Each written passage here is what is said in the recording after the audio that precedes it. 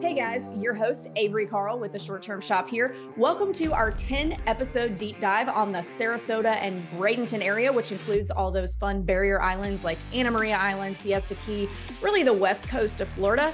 And if you guys are ready to start buying in this market, email us at agents@theshorttermshop.com and we will connect you with our expert agents in this market. I also wanted to let you know that we have some supplemental materials for you guys available on our website. It's theshorttermshop.com, where you can go and you can set up a search and look at properties, see what the purchase prices are in this market currently. And you can save your search so that when a property that hits the market in your price range comes out, we can email you and then you'll know right away. We've also got the AirDNA data, thanks to our friends over at AirDNA, for this market for the past few years to help you gauge what a property should be able to do. We've got a pretty cool calculator on the website also to help you tie everything together. So lots of stuff to help you along your way while you're listening to this podcast, or if you just want to hang out with us more, that's pretty cool because we want to hang out with you too. And there's one good place you can do that. It is our Facebook group, same title as my book. It's called Short-Term Rental, Long-Term Wealth. It's just us and 60,000 of our closest friends hanging out, talking about short-term rentals, sharing best practices, and all that stuff. So you can join that, or if you guys really just want to talk to us directly, if you have questions about short-term rentals, we have an open office hours call every Thursday, and you can sign up for that at strquestions.com. Now let's get to the episode.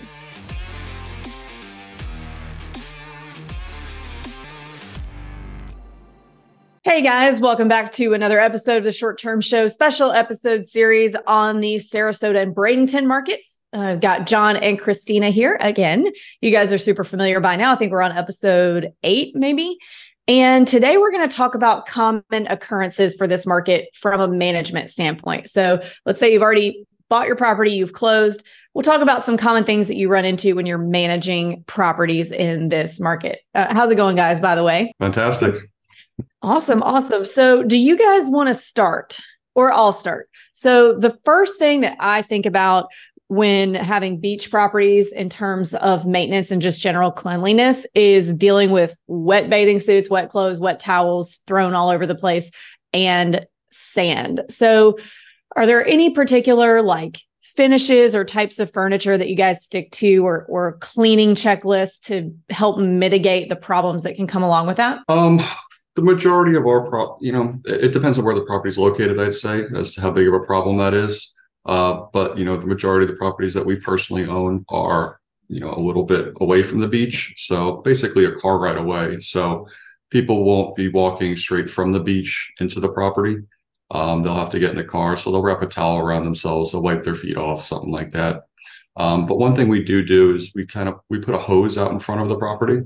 So when they pull in from their car, before they bring their beach supplies, beach coolers, things like that, even their feet, that they can kind of hose off and, mitigate that sand coming into the property. Wet bathing suits, towels and stuff like that. Most of the time we see people hang those on the, around the pool area, on the pool patio, the pool fence, something like that. So we don't necessarily have a big problem with that in the house. One thing that we have learned is that your washer and dryer, is very important. And we've learned over the years that certain brands aren't as good for beach conditions as others. And what I mean by that is, I bought a very high-end GE washer dryer back in the day, and we were having this problem with all of these gray, black streaks in the laundry. And the GE repairman comes out and he tells me that GE appliances have plastic glides that the drum spins on. And when you get sand in there, those plastic glides get all eaten up, because it's basically like sandpaper eating away at them, and they start leaving streaks on the white linens. So the GE guy recommended always getting a Samsung or an LG one, which use stainless steel rollers instead of the plastic glides. And, he says he sees that more and more as the closer you get to the beach.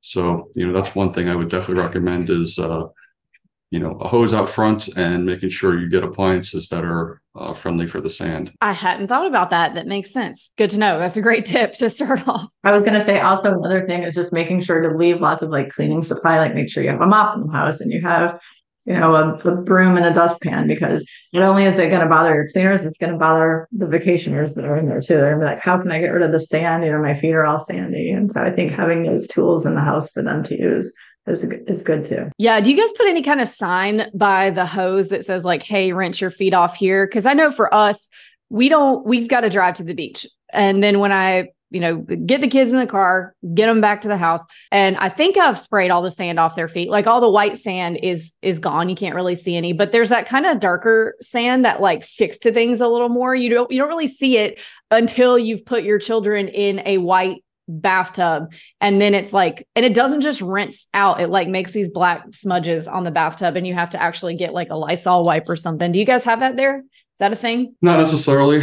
Okay. We just get the white beach sand all over the place sometimes. Some guests are better at keeping it out of the house than others. Some guests basically turn the house into a beach. So, like Christina said, giving them a way to clean up after themselves is, a very good idea. Yeah, I totally agree with that. So, back to the sign thing. Do you put a sign by the? We don't, but that's a good idea. Yeah. So that's something definitely we should probably do. Do you guys have a sign where you make people shower before they get in the pool? I don't do that, but I've seen people try to do that to try to keep sand out of the pool. And I just think it's a little over the top. We have outdoor showers and we have a sign that says shower. We don't, mandate that people shower before they get in the pool. The sand is one reason why, we would love for people to shower before they get in the pool, but the sunscreen is an even bigger reason. The sunscreen clogs the filter. If the filter is not flowing properly, then the heater's not working. Then you get calls that says the pool is cold. It's kind of like a spiral of events. Yeah. Yep. That's not what you want. The worst thing you could possibly have is that shoulder season where the pool's a little too cold and it's supposed to be heated and it's not, because it takes, all day or the next day to get there. So if something's not working right with that, that's not a good thing for their stay. In terms of like wet bathing suits and towels. So I have learned the hard way, and maybe there's other things that we could do to better optimize this.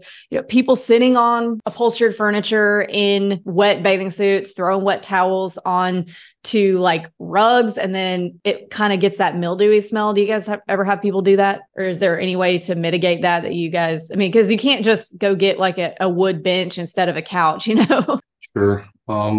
I really don't see that much. Christina, do you have any thoughts? No, I will say the one thing is we're really diligent about having our couches cleaned. Like we have a steaming company, I think it's a steam company, John, that comes and cleans that. So we do keep up that way with it, but we haven't had a lot of like staining or mildew smell or anything like that I can think of. Well, that's good. That's good. I found, this is just, hopefully people have the sense not to sit on our couches and chairs with a wet bathing suit. But if they do, this is just a market where we're going to have to replace our couch more than other markets. So, all right. So that's just anything else around general, like maintenance because of beach stuff, before we move on to other things? I don't think so. Okay, good. Because I think the next few might take the rest of the time up. So let's talk about beach conditions. So red tide happens sometimes, like it happened really bad. Was that last year where red tide was real bad? And then it doesn't happen every year. Like I don't think it happened this year. But what do we do about that? This year was a little bit different because we got red tide in the winter from the hurricane. Normally it's, primarily in the summertime. Red tide is a challenge. It's guests question it frequently. The best place that we found to go to get information about red tide is the Mote Marine Laboratory website. I think the site's called visitbeaches.org. And they have specific red tide reports for each location. So each individual beach will have a red tide report. It'll tell you how the odor is, how if there's dead fish on the beach, things like that, if there's respiratory irritations. So by having that information, you can kind of steer guests to one beach versus the other, or providing guests with that information, they can kind of, go to one beach versus the other, because, a beach that's a mile apart, one might have significant red tide and the other might not. Also, having the pool and having a property that's a little bit off the beach, kind of like our properties, it gives the guests the opportunity to still be able to enjoy the outdoors of Florida. Maybe they go to the beach for a little bit, and the red tide is it bothers them, but they can still enjoy it for a couple hours, and then they come back and hang out at the pools. Oh, that's actually, I forgot to ask us to give a definition of what red tide is. We just kind of went right into it. So what is it, and why do people not want to come to the beach when we have it? So trying to think of the proper definition.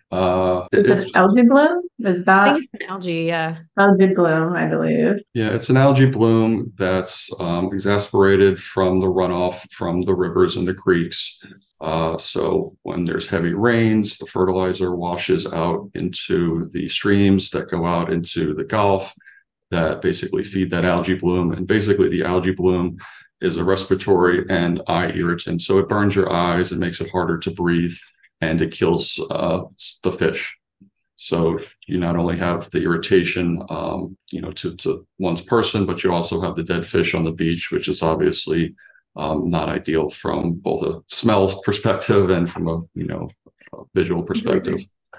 Right. So, okay. So it's an algae bloom. It can make you cough and stuff, kind of give you cold related symptoms. And then it can make the beach really stinky because of the dead fish, because it kills the fish.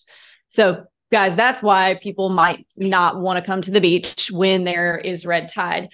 So is there a threshold for this website, visitbeaches.com, that if it says over a certain number, that is kind of your threshold for, okay, like this person's being unreasonable, this is not a big deal, we're not going to cancel for this, or like, yeah, this kind of sucks right now, here's your money back? I guess it kind of also goes back, there's different colors, like green if it's good, red yellow or orange if it's kind of like, there's some red tide out there, and then it goes to red when it's, really bad.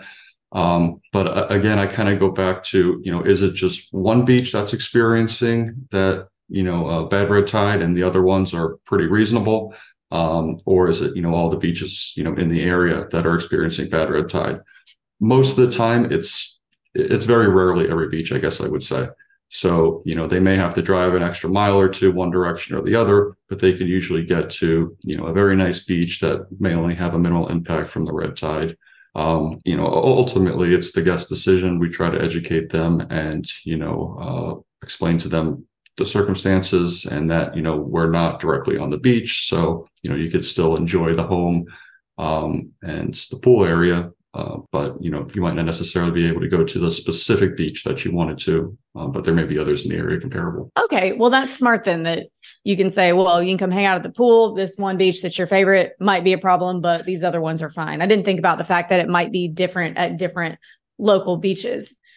All right. Next, do you ever get people who get there and they check in and then it's rainy or not sunny, or, the ideal scenario for a beach vacation, and they get there on a rainy week and then they want some kind of compensation or discount for that? We've had those questions asked, and, I can't control the weather, so I honestly, I personally don't offer discounts for, things like that. I feel like here, you look at the weather, the weather channel or on your phone, on your app, and then you see like rain and people start to freak out. But here in Florida, like it's typical where it will rain for an hour and then it clears up and it's hot and sunny and great. And you're still able to go out and enjoy the pool and the beaches. So I think people that aren't super familiar with Florida will question the weather when they see that. Yeah, that's a good point. I mean, when it rains, it doesn't rain all day usually. It usually only rains for a couple hours, and, sometimes it rains and the sunshine is out. So there's.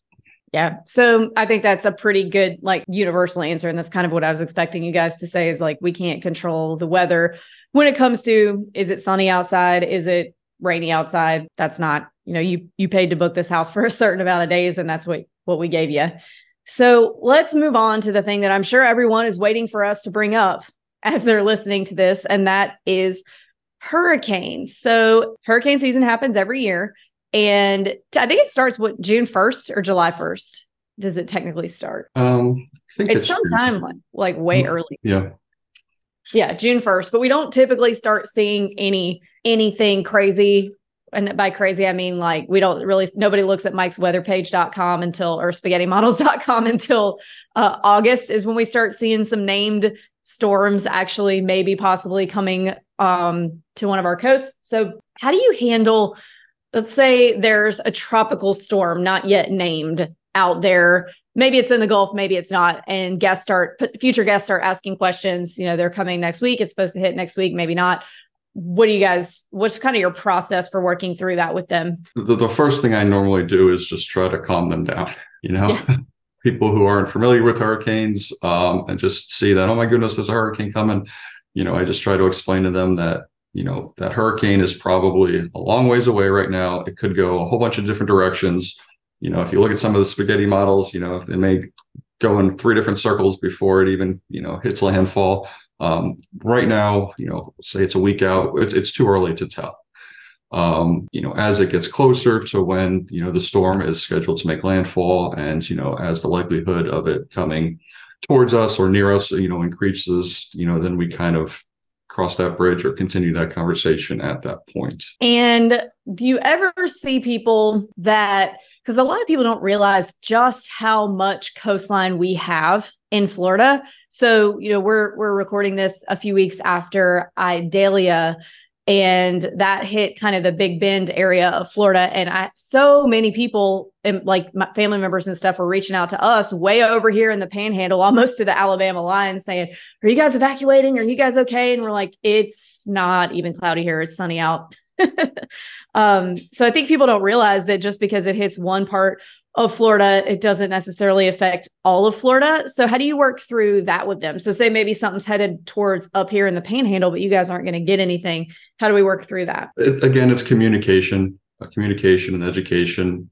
Sometimes a message over the Airbnb app or VRBO app isn't the best way to do it. Sometimes you got to pick up the phone and kind of talk through it with them and help them understand, exactly what you just said. Just because there's a hurricane coming in the vicinity of Florida doesn't mean, our specific area is going to be impacted at all. I think most people just don't know, especially if they're not from here. They just think hurricane, and then it's on the news and it's on all social media. Like even, my family's in Michigan, and so they'll start texting me and calling. I'm like, can you just please stop? Like, it's not that bad. Like, it's really not. Like, yes, it's West Coast, but like you were saying, not close to us. We're in the pool. Just stop. And yes. So I think it is just educating and talking to people and telling them, like, no, we're a few days out.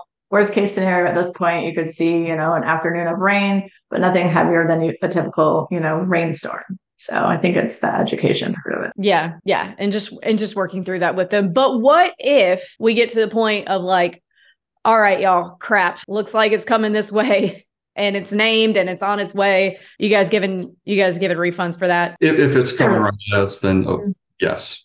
I mean, if there's a real threat, then of course, if again, like Christina said, if it's bright and sunny out and we're in the pool and, it's probably not going to have any impact on us, but they're just paranoid, most likely not. But we try to put ourselves in the traveler's shoes and be reasonable. Yeah. Yeah, absolutely. If it's something like that and it's coming, like you gotta give people their money back, because you can't expect them to come. We see people here, the phrase that I use. So we have this little area called Crab Island. That's not actually an island. It's just a really shallow part of the bay that's like really, really clear. And a lot of people go out there and park their boats. And by a lot of people, I mean thousands. And I won't go there, but people say it's fun. It used to be fun back in the day before it was thousands of people. And people will go out there when it is just nasty and it's raining and the Gulf looks like crap.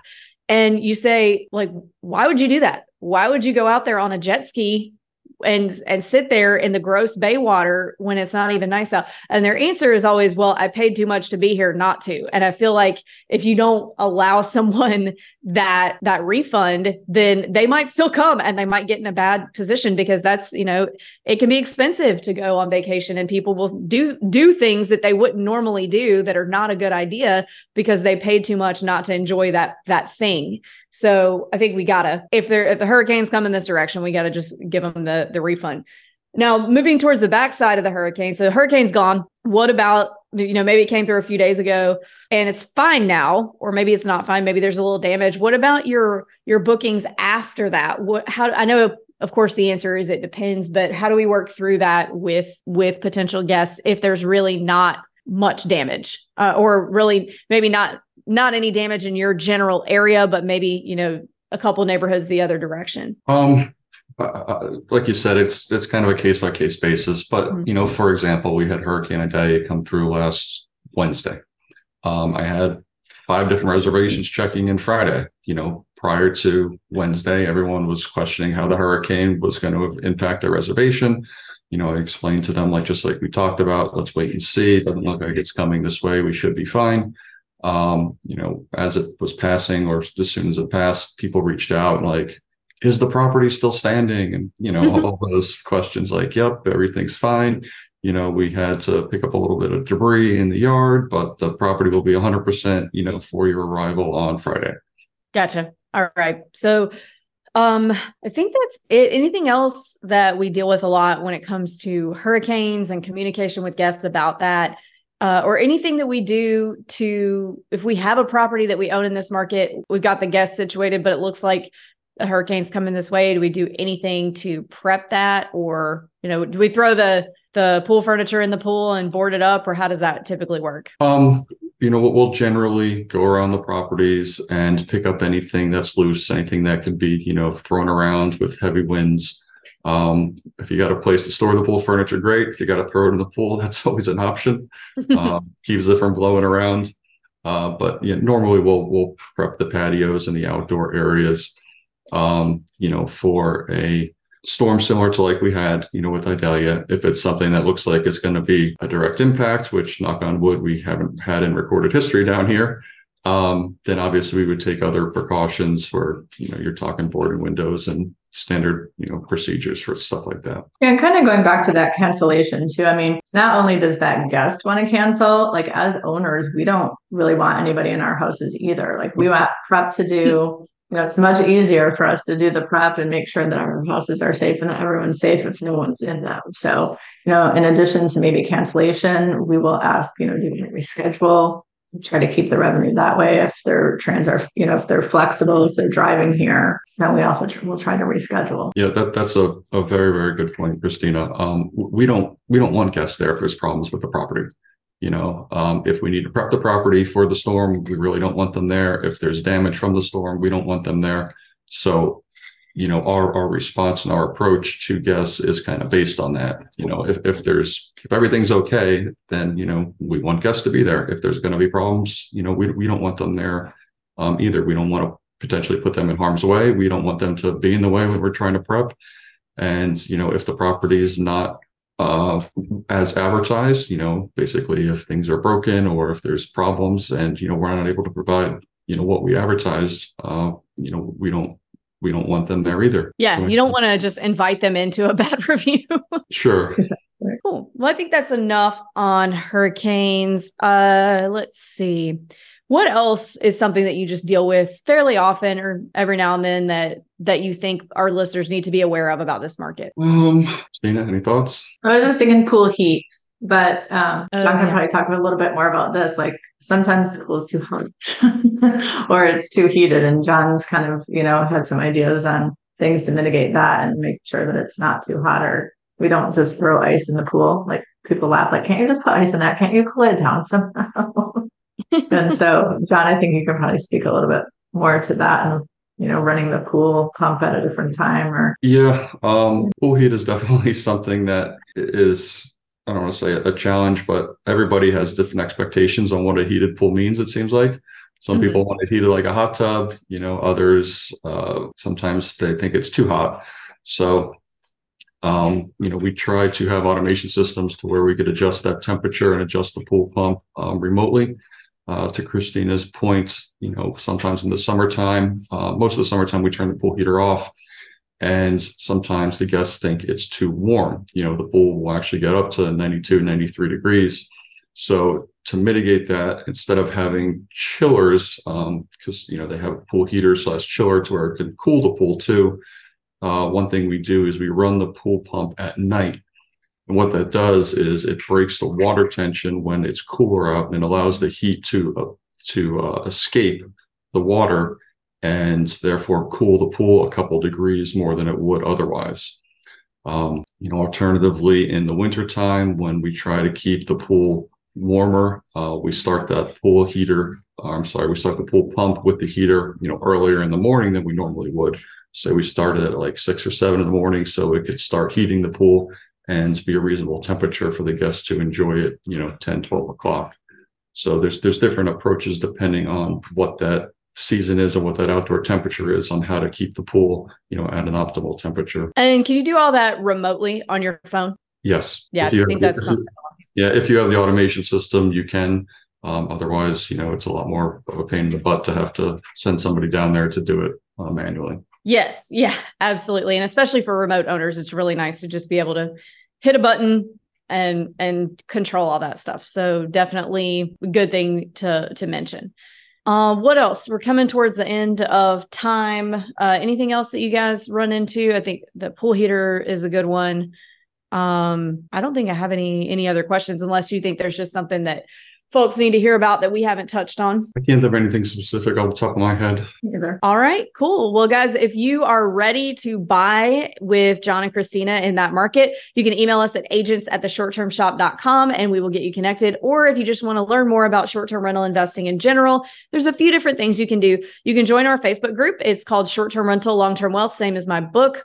Or you can join every Thursday. We have a call, a free Q&A, live Q&A, and you can join that at strquestions.com to sign up. Thanks, guys.